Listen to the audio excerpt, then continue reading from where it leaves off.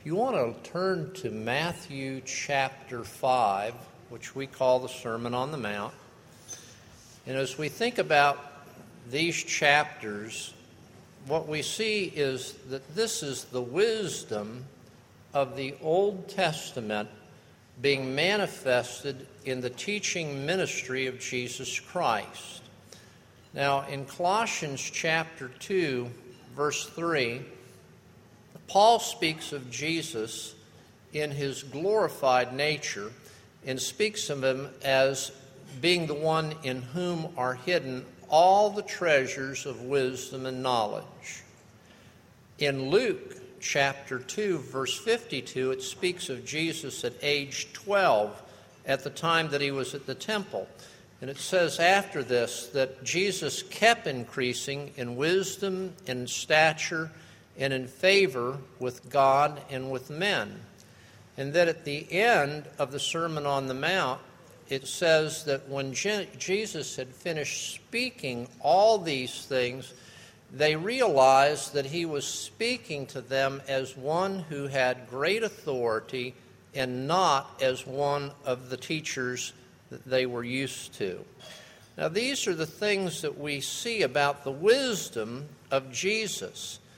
And the Sermon on the Mount is Jesus bringing to us God's wisdom for the entire life of man.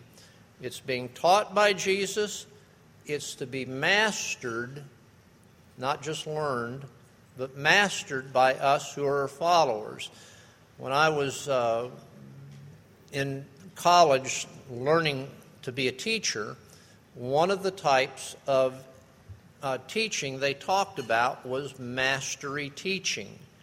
And that view of teaching was you could not proceed to a new level until you had shown that you had mastered the first level. And this is really the call here that Jesus is calling it. It's the beginning of this gospel message. And it's a message that we are to seek to master.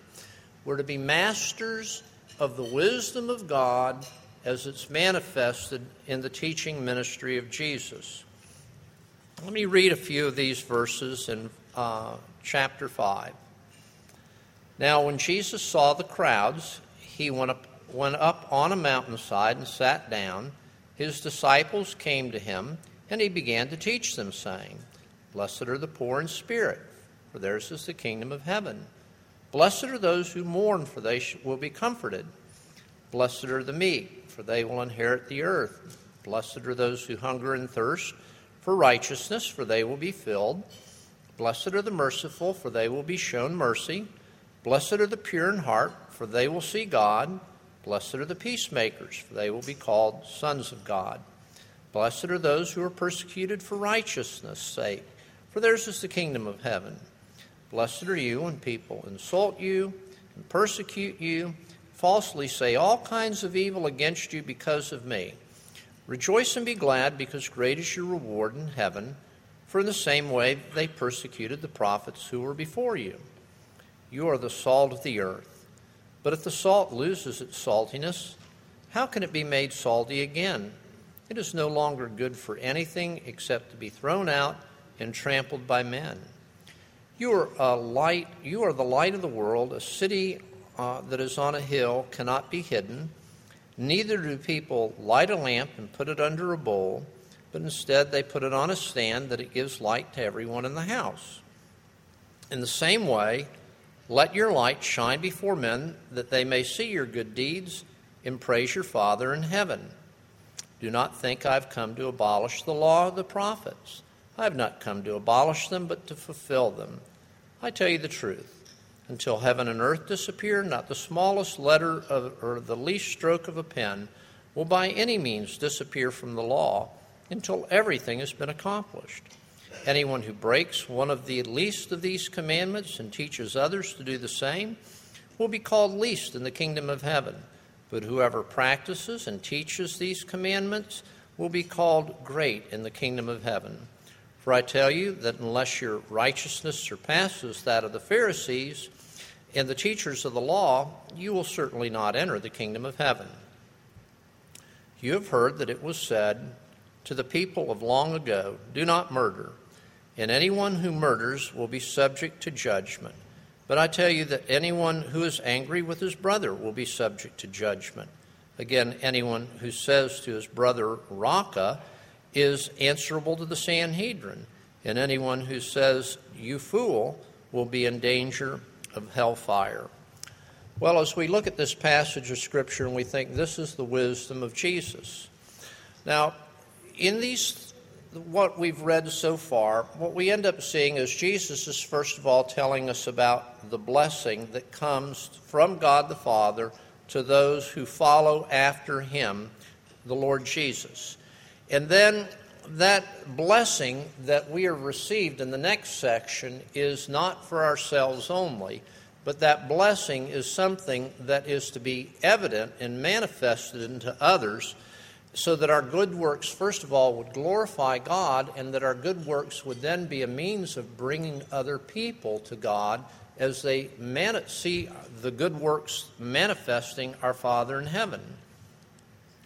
Then Jesus goes on to say that all of his teaching perfectly illustrates God's Old Testament law. And we learn in the next verse, verse 20, that the Pharisees' leadership is absolutely insufficient to lead them in life. I think that's a fascinating statement that he makes there at the beginning of the ministry. But Jesus then begins with murder, which is the beginning of the second tablet of the law. And we want to look at that for a few minutes. Now, in the Beatitudes that we see here, Jesus is promising us his Father's blessing. That is the key thing. You may be here right now and you say, well, I'm a follower of Jesus. You need to understand as a follower of Jesus that you are the possessor of his heavenly Father's blessing. His Father's blessing rests upon each of us. Now, it says here in the first section of this, in verse 3, that it's blessed are the poor in spirit. And here he's talking about people that are just like us. These are men and women who are so actively engaged in the everyday affairs of life that the affairs of our everyday are basically pushing out of our purview any kind of feeling or emphasis on the kingdom of heaven. Our life is just totally filled up with the things that make their demands on our life and the things that we choose to add to our life to such a point that, well, there's not room for anything, especially anything that's unseen, like the things of God. Now, why is Jesus calling these people blessed? Well, what have they done? The one thing that they've done is they've come to realize this about themselves, and they put themselves in the presence of Jesus. That's what's happened to them. Now, it's sometimes hard for us to grip this, but if we can grip this, I think it helps us. If Jesus was in the room today as the guest preacher and you didn't know any better, you just might think that Jesus was just a really great preacher. You might not, at this stage in the ministry of Jesus, see anything more than that. Jesus appeared to these people mainly as a great spiritual teacher who had mastered keeping the things of God front and center in his life at all times. And because they saw that he was able to do this, they then came attaching themselves to Jesus' teaching so that someone who had mastered this skill might impart to them a means by which they too might make God more front and center in their everyday living. Now, how did this come about? Well, it came about because God the Father put in their heart a sense of this poverty. It's not that they came to this on their own and they just woke up one day and a mass of people. Just think, if you could think of it this way, maybe there's 4,000 or 5,000 people here, And you say, well, 4,000 or 5,000 people woke up one week or 1 month and decided that they were poor in spirit, all by themselves, independent. No, that's not at all the way things happen. God had put this in their heart, that they needed a better relationship with Him, and they just really had no idea how to do it. And they learned about Jesus. And then God brought them to Jesus, and as Jesus began to teach them, He began to show them how this is to be realized in their lives, how they can actually come to the point of keeping the Lord and His work more front and center in their thoughts day by day. The main reason that you can do this is to know your position. To know your position as being blessed by God. You notice that it's a repetitive theme through here.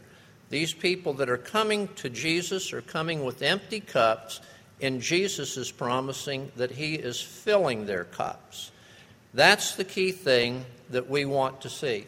How is our cup going to be filled? Well, the songwriter says it this way: we come to Thee again. We come to Thee again. We come to Thee again. How do we get our cup filled? We keep Jesus and we keep the kingdom of heaven before us by our continuously coming in ways that He has ordained, using the Word of God, using activities like we're doing here on Wednesday. Some of you are involved in small group Bible studies throughout the week. You're involved in the public of worship of God on the Lord's Day, and things of this nature. Of course, we've got a lot of other avenues and ways to do this, and if we're able, we ought to avail these things. My daughter is working full-time now at a library in Milledgeville. Well, that's almost an hour for her to go up during the rush hour, and it's about an hour most times when she comes back. She uses the Gray Highway, and that always slows her down. Now, she's also taking 2 online graduate courses in library science, and you can get the sense that her life's pretty filled up. How did she cope? Well, she's got her little iPhone thing, iPad, and so what she did is she got a download of one of the Bible translations.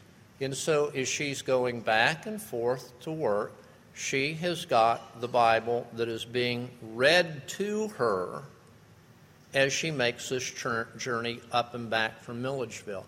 It's a wise use of her time.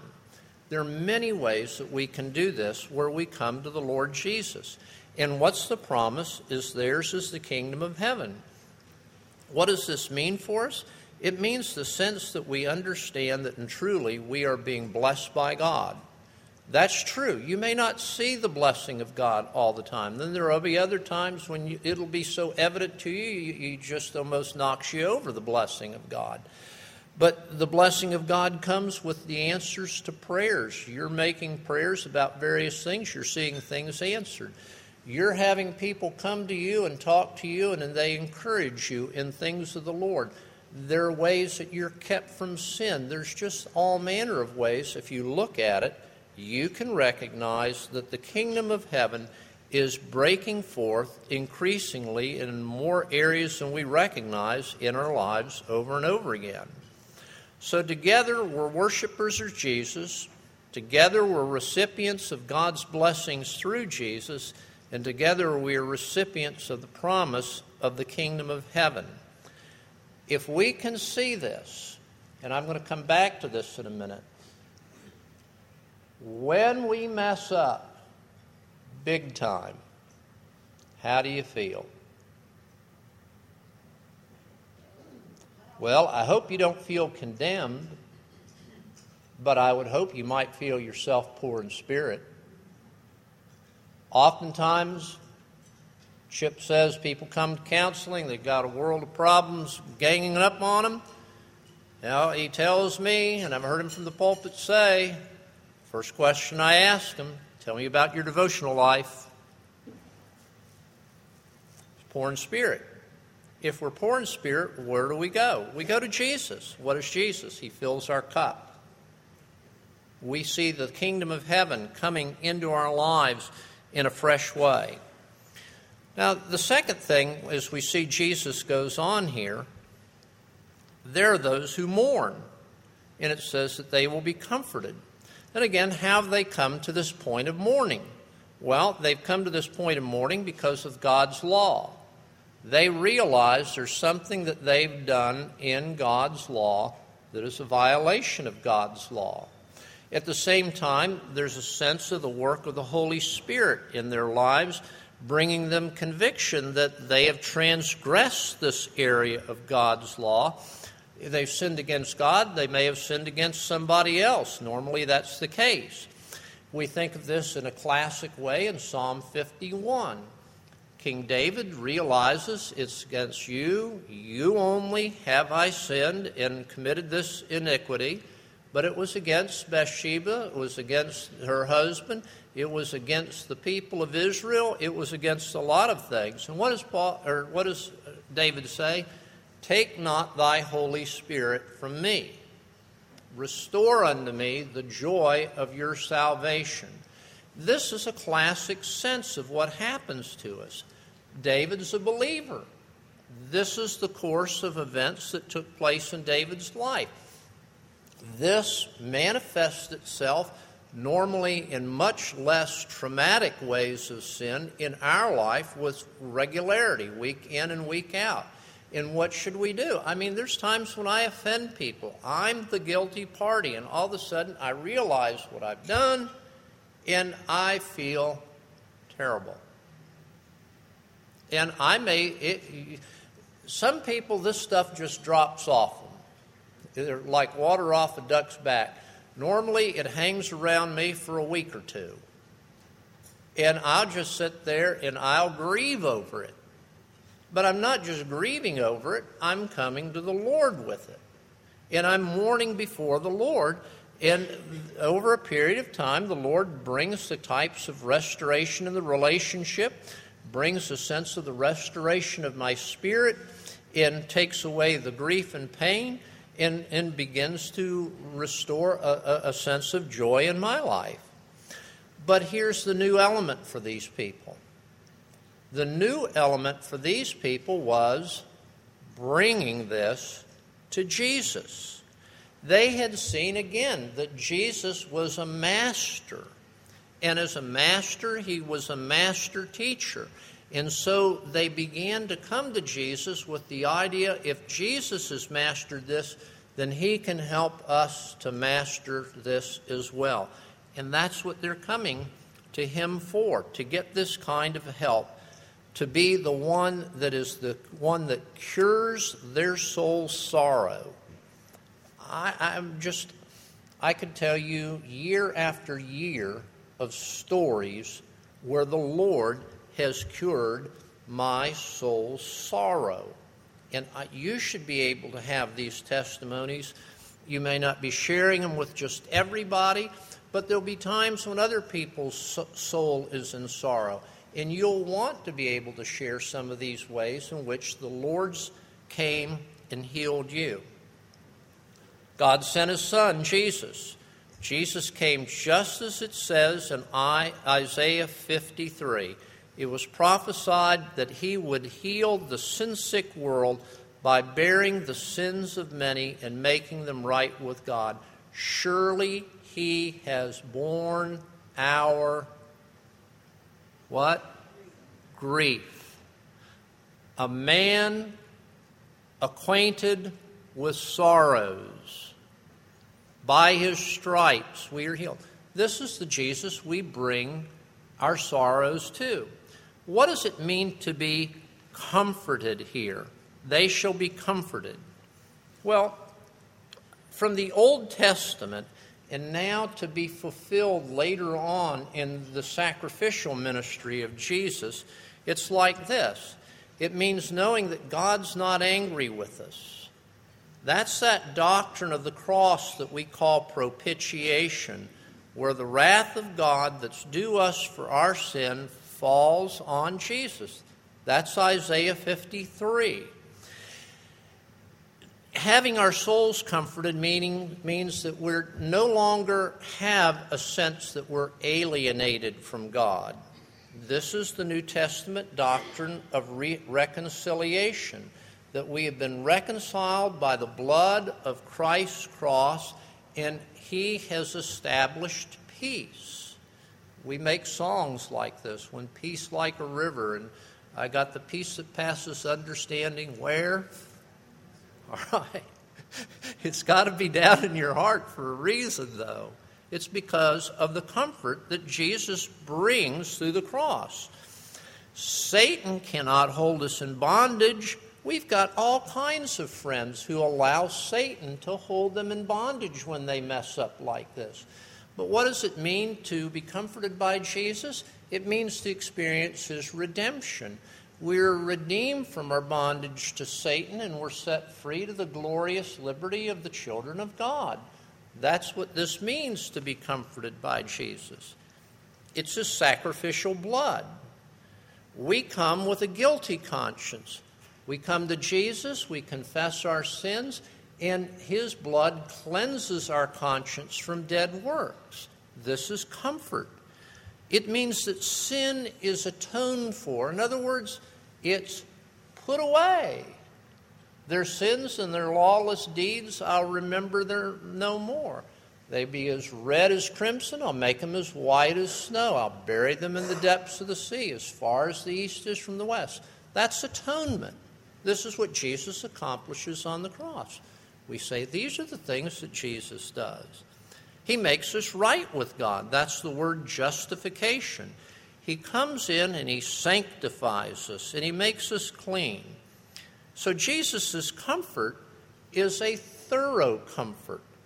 It says of some of the false prophets in the Old Testament that they have not healed the wound of God's people. Jesus comes, and through His ministry, He comprehensively heals our wounds and gives us His comfort.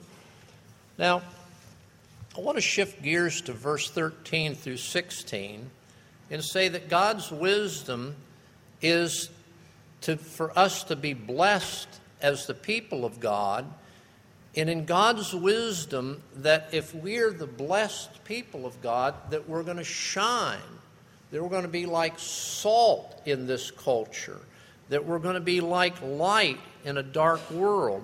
We are not merely blessed to be blessed. We're just not accruing blessings so we have this wonderful, warm and fuzzy glow that I'm a blessed person.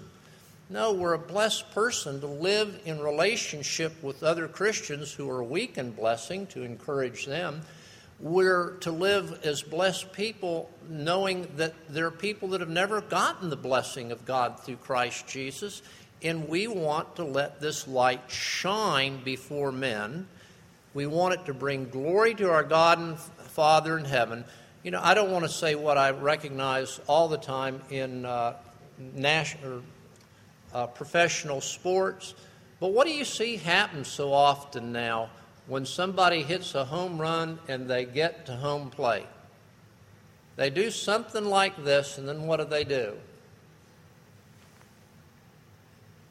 They point up like that. You see it in the NFL over and over again. Somebody scores a touchdown. The other day I was watching one, the guy got right down on one knee. What are they trying to say? They're giving a testimony. We need to recognize that's what they're doing. We need to be a testimony. We may not be at a public limelight like they are, but we're mixing it up with people that we need to be mixing it up with so that they'll hear the gospel through somebody that's recognizable to them, you and me. And that's the means here. Negatively, we must never lose these qualities, and negatively, we should never abuse these qualities. You can see that in there. We don't put our light under a basket, and we don't let ourselves become unsalty. We are going to take this blessing and make it known to the world. Paul picks up on this. He says, you were bought with a price. Therefore, glorify God in your body. And that's what Paul's talking about here, so that other people can see it. Now, in verse 17 through 19, Jesus tells us that his entire ministry is in complete harmony with God's law as recorded in the Old Testament law and prophets. There's nothing that Jesus ever does that ever breaks stride with anything that is in Genesis to Malachi, not even once. And when we look at the next verse, verse 20, Jesus is being equally clear that the Pharisees will lead people away from God's kingdom. Jesus goes on to say that their righteousness is no righteousness at all. Later yet, he says their righteousness is to be seen by men. And towards the end of the ministry, what does Jesus call their righteousness? Scribes, Pharisees, what's the next word? Hypocrites. Following teachers matters. Jesus is the master of life, and the Pharisees were masters of small worlds, their own. And Jesus is the master of the universe. We follow Jesus, and we can live anywhere. Now, looking here and thinking we're not going to do a good job on anger. The number one problem in the culture is anger. Jesus would agree with Dallas Willard's statement when he said, anything that can be done with anger can be done better without it. Now that's something to take home. Anything that can be done with anger can be done better without it. Basically, anger is a natural response that comes up when you're threatened or blocked. Anger can be righteous anger. Anger can be nothing more than a reflex. But the anger that Jesus is talking about here is not that kind of anger. He's talking about a destructive kind of anger that still resides within us that needs to be dealt with. To a great extent, this anger comes when we are actually offended by somebody else, or when we take offense at somebody else, maybe because they're just a threat to us. They haven't actually done anything. Anger can manifest itself in a general way, he says in verse 22, but it can deteriorate into debasing language. And as anger gets going, it can go further and plunge into the depths of degrading language. And that's why in our culture today, when you see people getting anger, they use the coarsest and the foulest of language. Now, we used to say things like this: often what you say says more about you than it says about me. And if a person is capable of thinking these kind of thoughts, this is what Jesus' Father is helping us to realize, that there is work yet to be done in our own heart when we find ourselves responding this way to anger. Now, I'm going to come quickly to a conclusion by saying, when we go through a self-discovery like that, and it happens all the way through this next section of the Sermon on the Mount, when we come to a self-discovery like that, we are never left alone. We go back to the Sermon on the Mount, verse 3 and 4. We should see there are poverty in spirit. If we're capable of thinking those kind of thoughts, speaking those kinds of words, acting in those kinds of way, it's not by the Spirit that we did that. And we need the Spirit. So we come back and we rehearse what's said here. We bring this back to Jesus.